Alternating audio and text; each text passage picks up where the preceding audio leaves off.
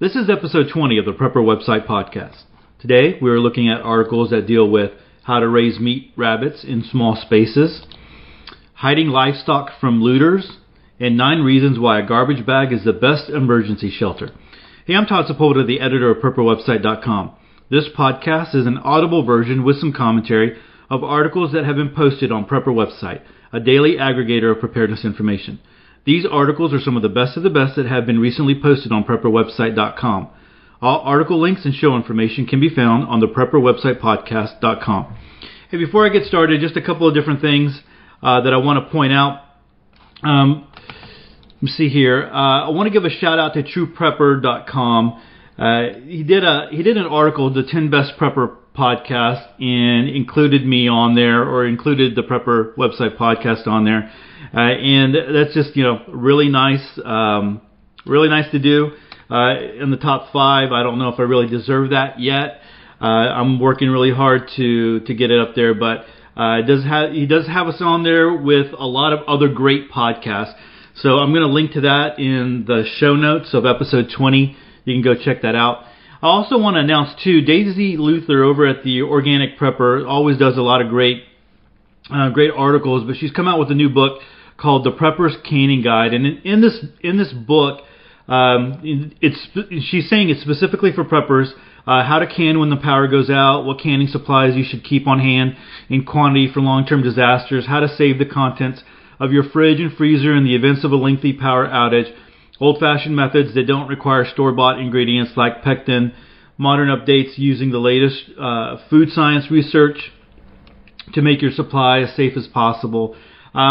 So it looks like a good book to have. I went to go check it out on Amazon. I mean, there's recipes and all that kind of stuff. I'm actually while I'm doing this podcast, I'm also doing a screen grab of what I'm doing. So I'm hoping to maybe upload this video cast to YouTube, maybe on the Friday podcast.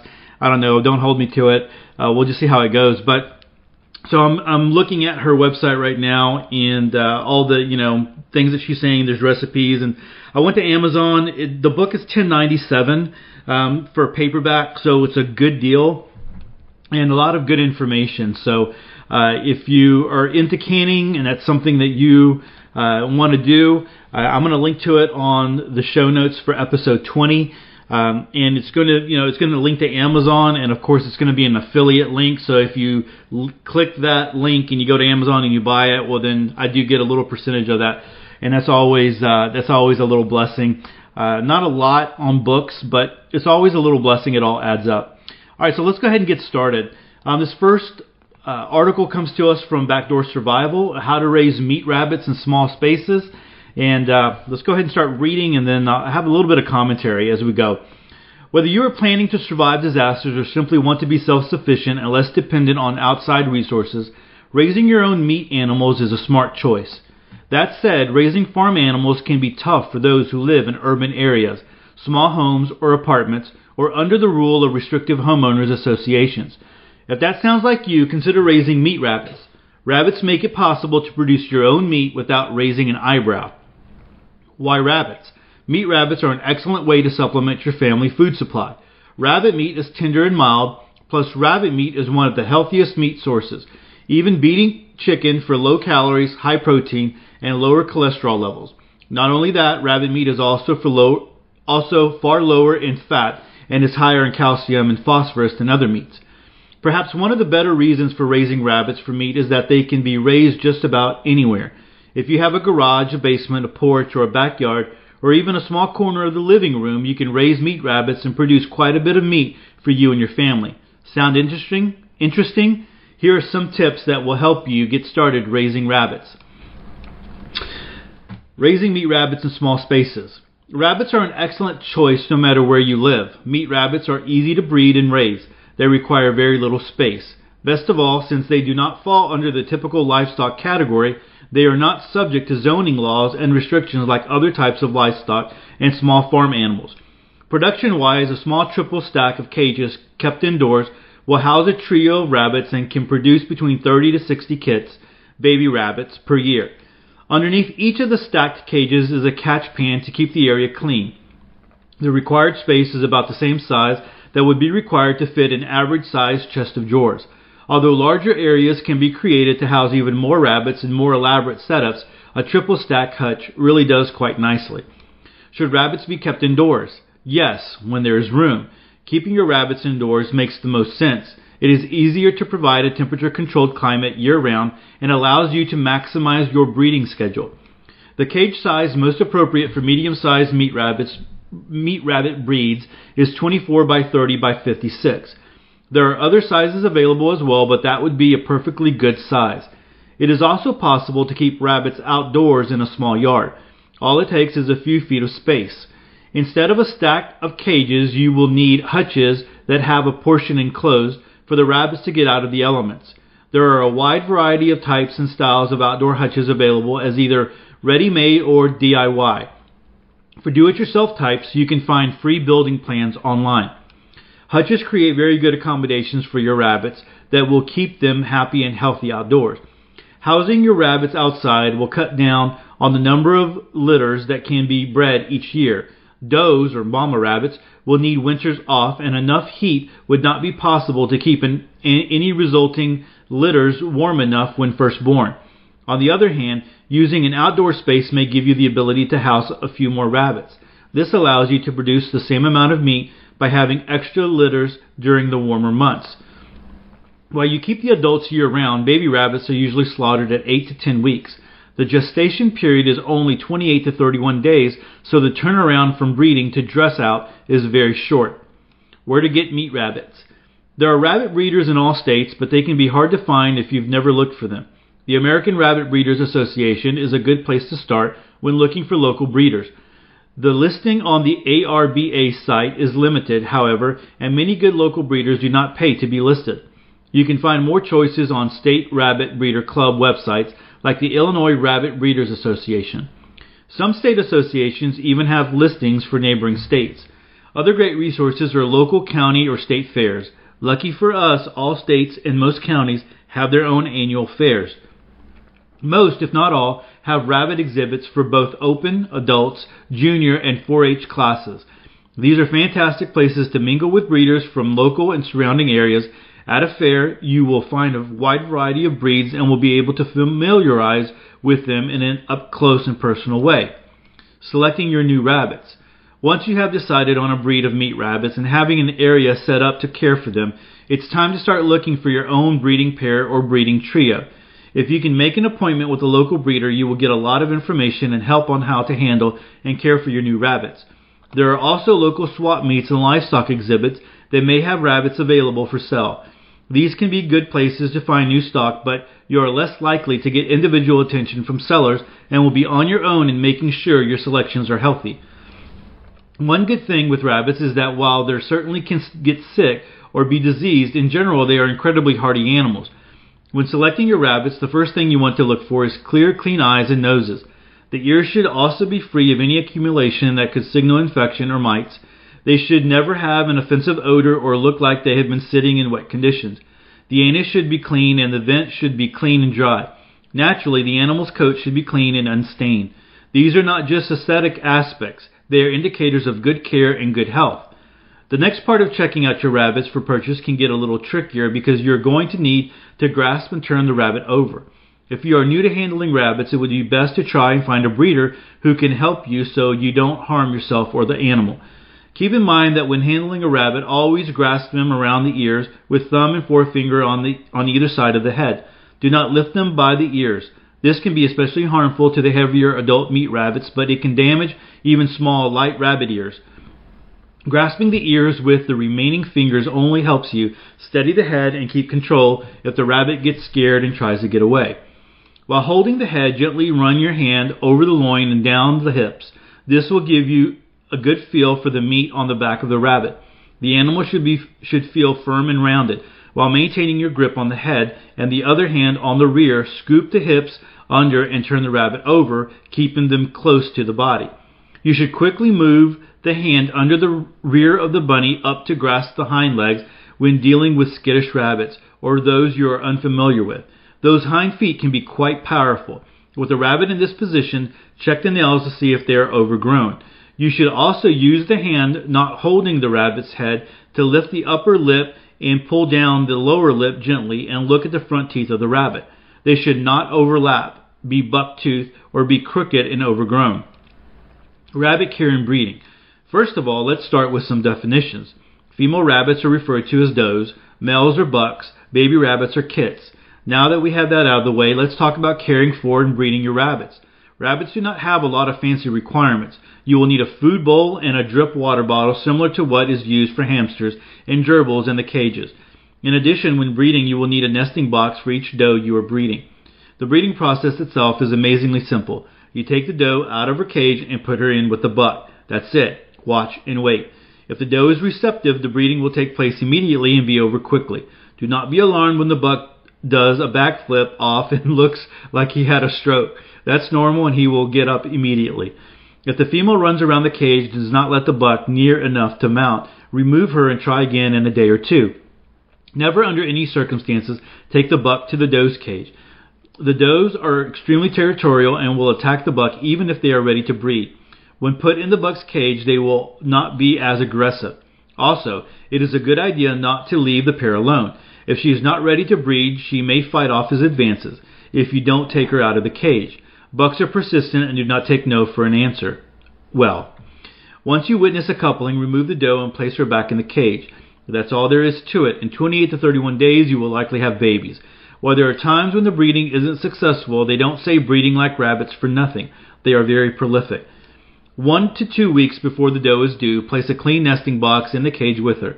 Place some straw inside so she can make a nest. A few days before she delivers, she will also pull out fur to add to the nest. If your cages are in a garage or other unheated area and you are breeding during the winter, a heat lamp placed above the cage will help keep the area warm enough. Rabbits can be weaned as soon as they are eating solid food at about 4 weeks. Some breeders prefer to place those kits in grow pens to go on to slaughter age at 8 to 10 weeks so they can get the mother back in condition to breed again quickly.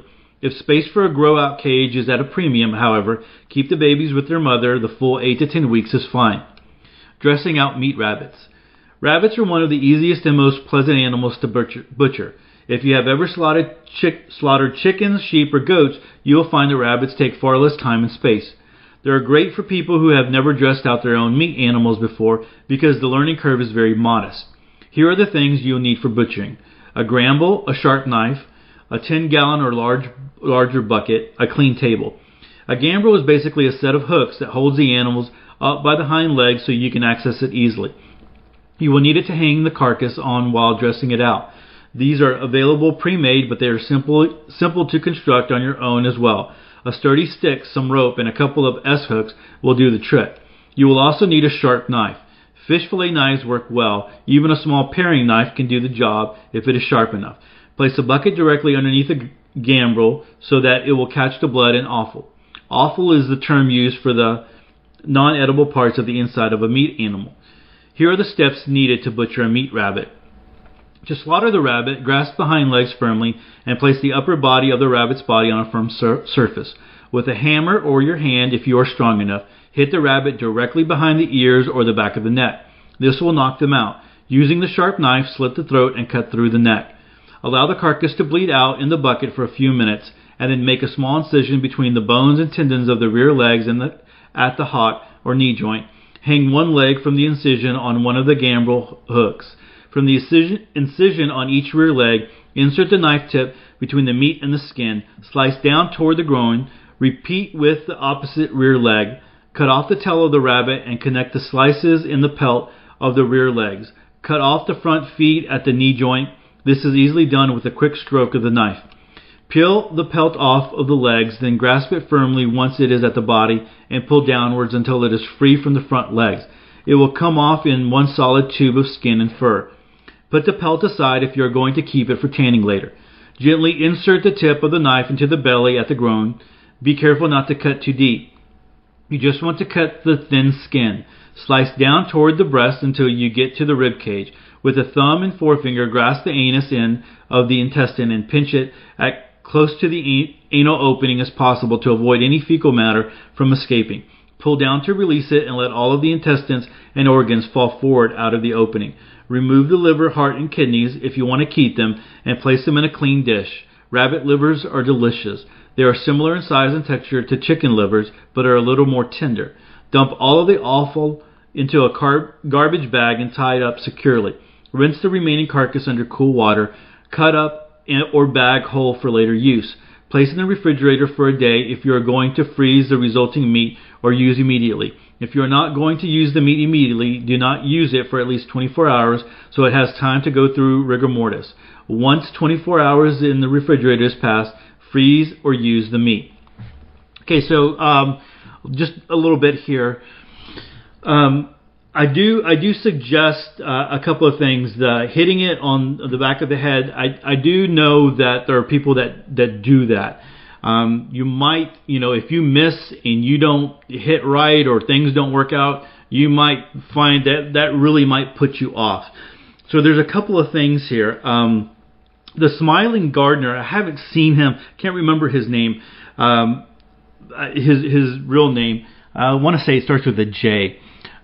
He had a video not too long ago where he does this, and basically what he did, those small little bats that you're able to buy, just kind of like souvenirs. He puts it on I think this was a real bat. I'm sorry. Puts it on the back of the neck on the ground, and he just slightly pulled up on the hind legs, and what that does is that breaks the neck, and it severs the neck and the cervical whatever that is. I'm sorry, I can't remember that term, but it severs that, and the rabbit instantly dies. So that's one way to do it.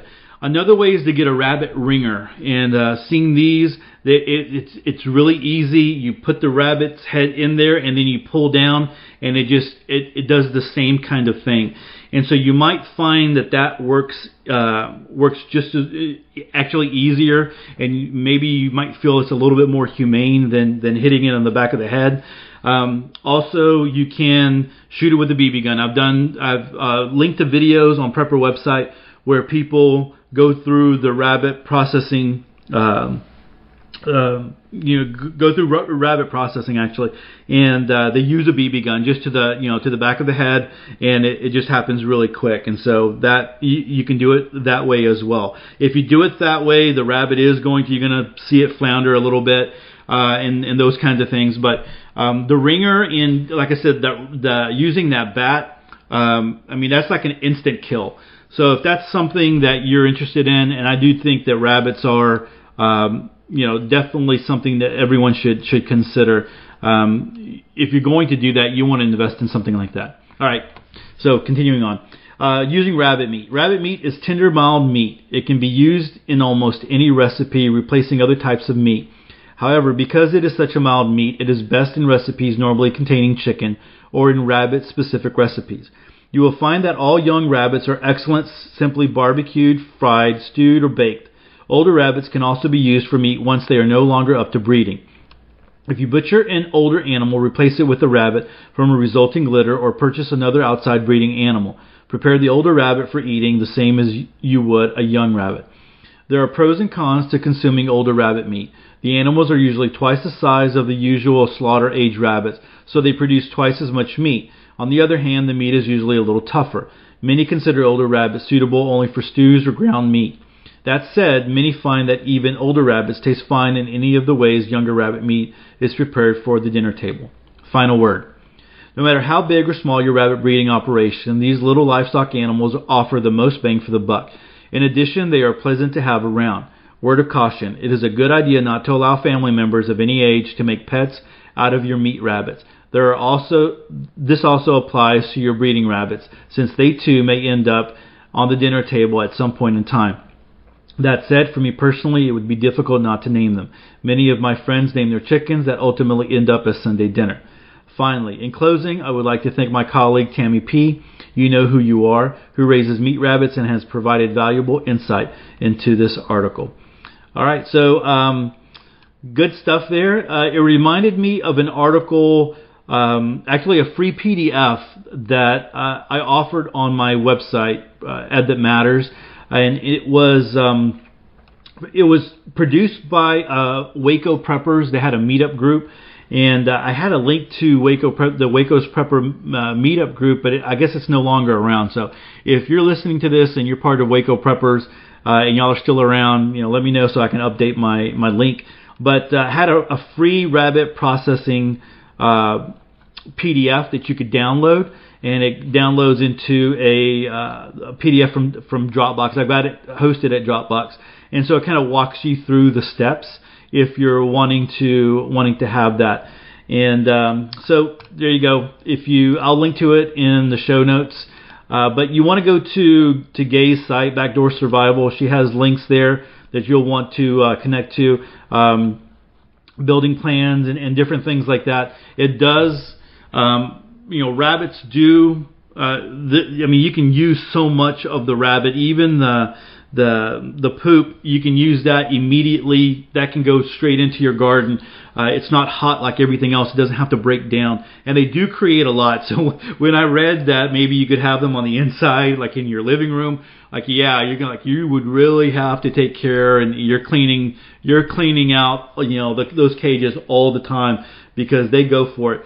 My father-in-law tells us stories of back when my wife was young, they had rabbits, and what they would do is they would move that hutch around all over the yard, and so it wouldn't stay in one place for too long. And of course, everywhere that it would go, that the grass, as soon as it started coming up, would just be so much greener, and the rabbit poop just did some great. It was great fertilizer for it. So if you have that, it's definitely something that you can use in your garden. So you'll be gardening. All right, so we're moving along. On Fridays, I try to pull an article from the archive. And so as I was looking at this rabbit and talking about rabbits, and I started thinking about livestock, so I searched the tag cloud on Prepper website and found one from Survival Blog. This is from 2013, October 2013, and it's called Hiding Livestock from Looters, and it was a letter that someone wrote to James Wesley Rawls, and he replies. So let me go ahead and read this one. Sir, forgive me if this has been addressed, but what do you think is the best way to hide livestock from looters if when the SHTF? It is no secret that we have animals. Our property is such that the only clearing for pastures are near our house, which is in plain sight of our quiet country road. From the street, you can see our house, a coop, a pen, an old tin barn, an outbuilding, a goat pasture, free-ranging chickens and turkeys, etc. We read that a privacy fence up front at the street would be a bad idea, as people can peep through the cracks, while the fence obstructs the view from the inside. Just locking our animals in coops, barns at nights or around the clock wouldn't leave much of a mystery. I haven't been able to find much info on the web about this topic. One person was considering a hole in the ground to keep chickens out of view, but comments didn't support this idea. Another suggested bringing animals into your house. Since half of our property is wooded, we were considering building a hiding place there for our animals and some supplies, perhaps with a few movable pens to allow forage. Would it be wiser to hide in the woods with the animals or stay put at the house and guard the perimeter? Thanks for your advice. JWR replies, there is essentially no foolproof way to conceal your livestock from looters and rustlers. I'll begin with a bit of family history. In my late wife's family, there is an oft-repeated story of hiding their horses from requisitioning by the Union Army during Civil War. They then lived in Ohio, well inside Union territory. Whenever Union troops would pass through town, they would hide their horses in their timbered back 20, which was their woodlot. This ruse worked up until 1864, when a Union cavalry unit passed through. One of the sergeants inspected the family's barn, and the distinctive sight of horse manure alongside the cow manure was unmistakable. They were compensated just $10 per horse, including the father's prized saddle horse that was worth at least 10 times that sum. There are a few things that you can do. Number 1, keep your livestock quiet. Keep only cows and hens, no bulls, no peacocks, and no roosters. Number 2, position your livestock in poultry sheds behind foliage and behind buildings so that they cannot be seen from any public roads. Number 3, Keep your neighbors well supplied with eggs, milk, meat, and butter, partly in exchange for them keeping mum about the existence of your livestock. Number 4, organize a neighborhood watch on steroids. Number 5, having both a watchdog and a reliable intrusion detection system, such as a Dakota alert, will be essential. The Chinese-made driveway alarms are unreliable junk and should be avoided.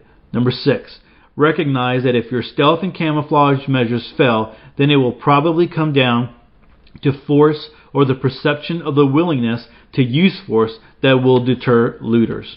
All right, so that's a short article, but something to think about when you have livestock, and then also when you're gardening. When you're gardening and you have people know that you're gardening and you have that out there and it's visible. If you're not on one of the side roads of the side roads of the side roads, or back roads of the back roads of the back roads, people eventually are going to find you and get to you. So I like the idea of your neighbors, making sure you're all on one page and you're providing for them, because then they're vested in what you're providing for them, and they want to make sure that they're going to help you out because you've been helping them out.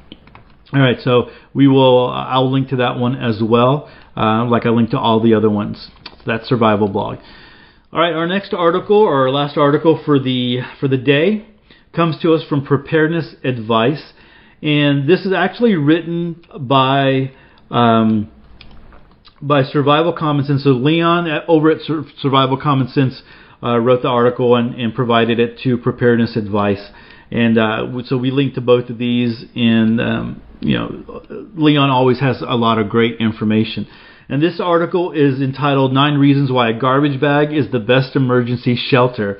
And so let's go ahead. It's a short article, but it's a good one. Okay, maybe a black trash bag isn't the best possible emergency shelter, but a few bags kept in the trunk of your car or in a bug-out bag could save your life, and here's why. These trash bags are inexpensive, waterproof, lightweight, takes up little space, do not need special skills or tools to utilize as a shelter, takes a minute to set up, no skill required, can be used by any age, level of fitness, etc.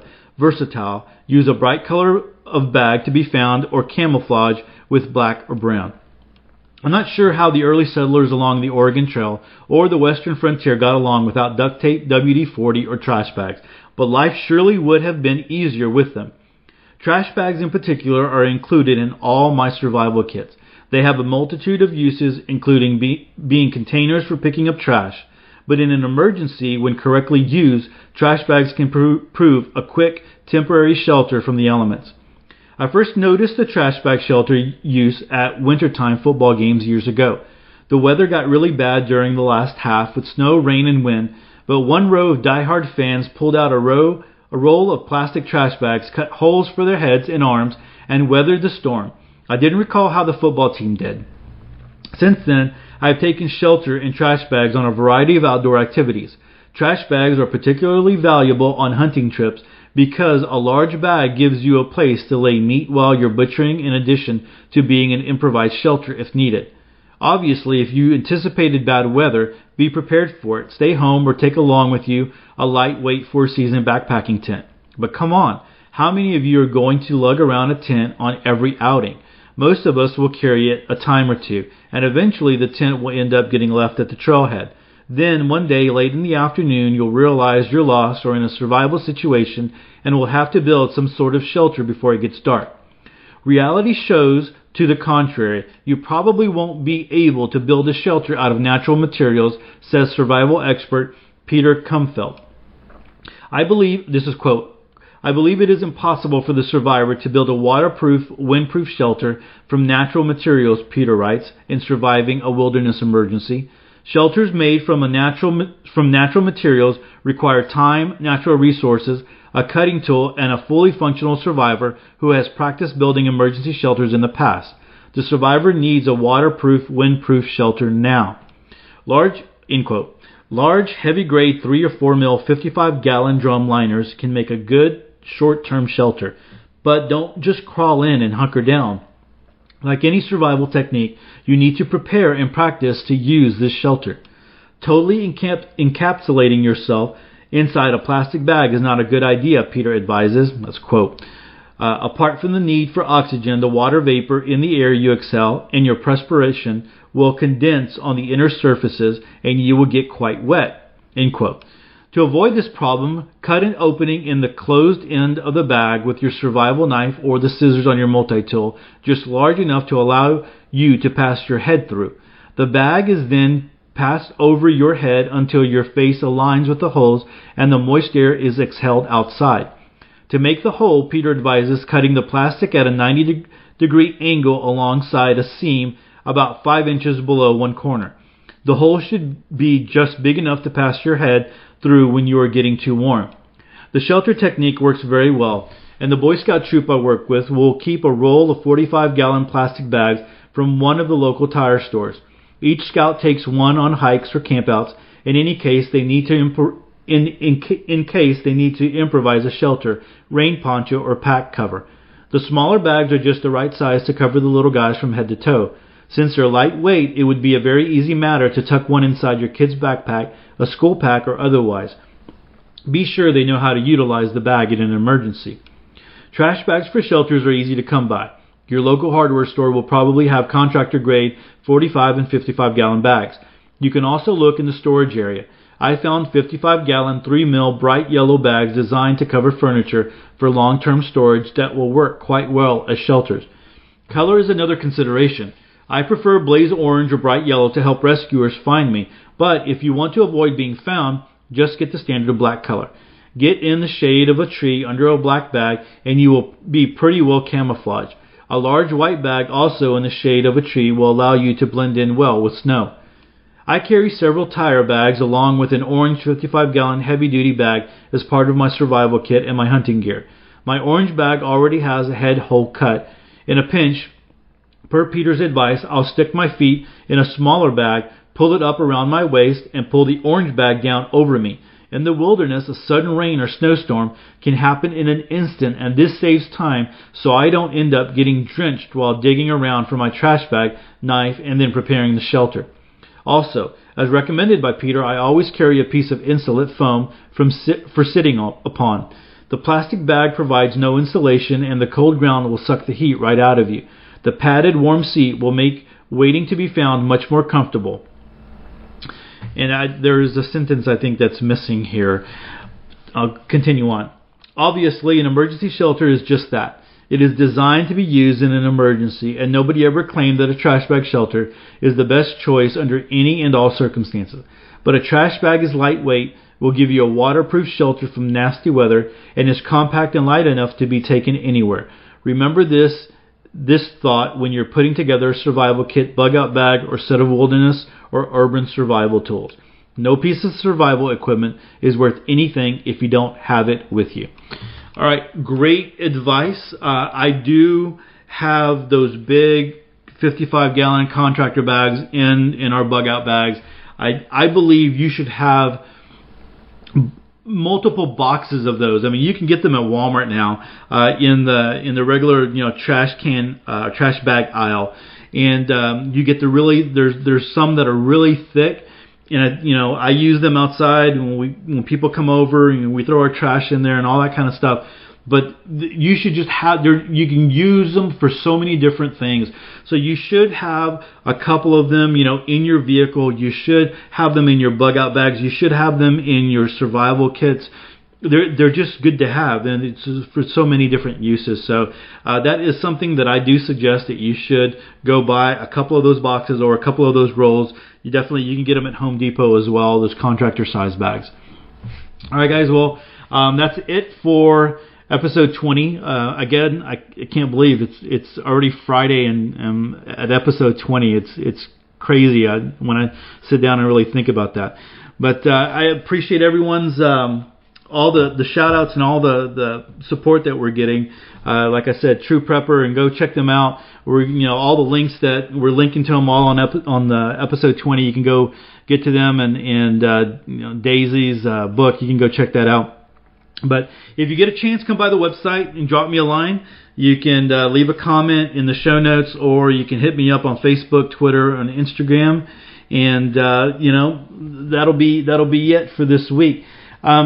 We'll be back next week. Monday, putting out another podcast.